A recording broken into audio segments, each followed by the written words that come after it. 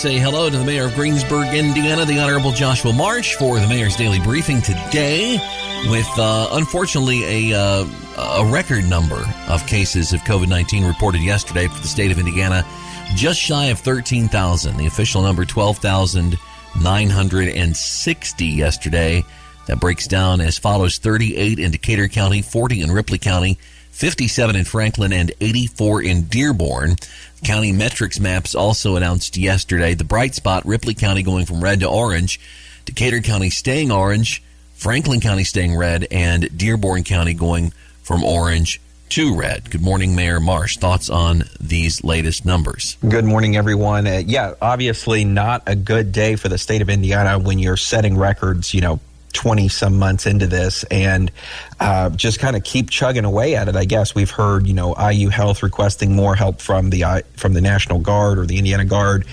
We've seen delays in testing results due to high demand and some people waiting hours to get a test. We've seen the state yesterday, I believe, limit the number of rapid tests that can be administered to those under the age of 18 and over the age of 50 in hopes to keep kids in school with the rapid testing and those adults who need to get some type of treatment, the rapid test. So a lot has changed in the last week and a half since the holidays, and I don't know where we're going, and I've heard some people talking about maybe a peak in 2 months, 2 weeks. So I don't think anybody really knows, but it is one of those things that we just kind of keep watching these astronomically high numbers come across from the state. And Brent and I were talking about before going on the air here that the counties really, I don't understand why everybody's not red this week, and wouldn't be surprised if next week we're not. Yeah, and, we're starting to see, certainly, I think the headlines, what you said, is it couldn't be more true. We don't know where things are going. Would you ever have thought a year ago that the pandemic would still be at the level it is? We'd be setting a new record for cases a year hence. I certainly wouldn't have. I don't think too many people had the vision of that once the vaccines were out, we thought more people would get them. Maybe things would kind of calm down. But here we are, and we're getting to the stage where things are starting to be either canceled or again, quite commonly, or not scheduled, or remaining in a virtual aspect like they were last year instead of going to an in-person situation, and that's just unfortunate to see. It's here we go again kind of a deal. Yeah, and it's really, between schools and industry and people working together, and I know, a non-important example of this is 2 years ago we did a presentation to the state for infrastructure projects. You can sit down with them, you can talk to them, they can see your passion, they can hear the sell for the community. Last year we did it virtual, totally understand, 30 minutes.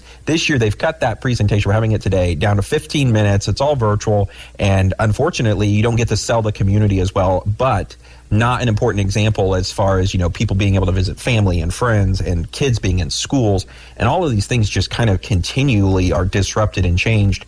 Obviously there's a nationwide conversation going on about the safety of schools in different components, and all of the healthcare and school administrators are doing a great job trying to keep everybody safe and make the right decision. I think that's an important thing. Nobody's out here to make wrong decisions. Of course not. And this is just a highly contagious variant. Thankfully, maybe a little less deadly, it seems, than some prior. But the one thing we do know, it is certainly less deadly for those who get their vaccine. It's not too late to do that if you're kind of seeing some people change on this. And I mentioned to you off the air that I heard from a friend of mine about my age a couple of days ago. I said, hey, I didn't get vaxxed. I'm in the hospital with double pneumonia and COVID-19. Please get your vaccination. I said, well, I've already got mine.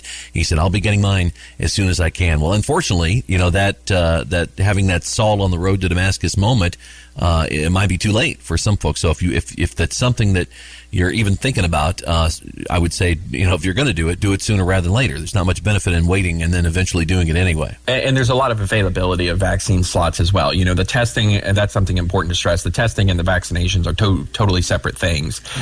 So there's options for you to do that, and just make the right decision for everybody and for you, and what you think's best for your health, and everybody stay healthy and strong, I guess. Anything else to discuss with us before we let you go for the day, sir? I don't think so. I wish everybody a healthy, safe weekend. Stay warm, check on your neighbors, and be patient out there this weekend.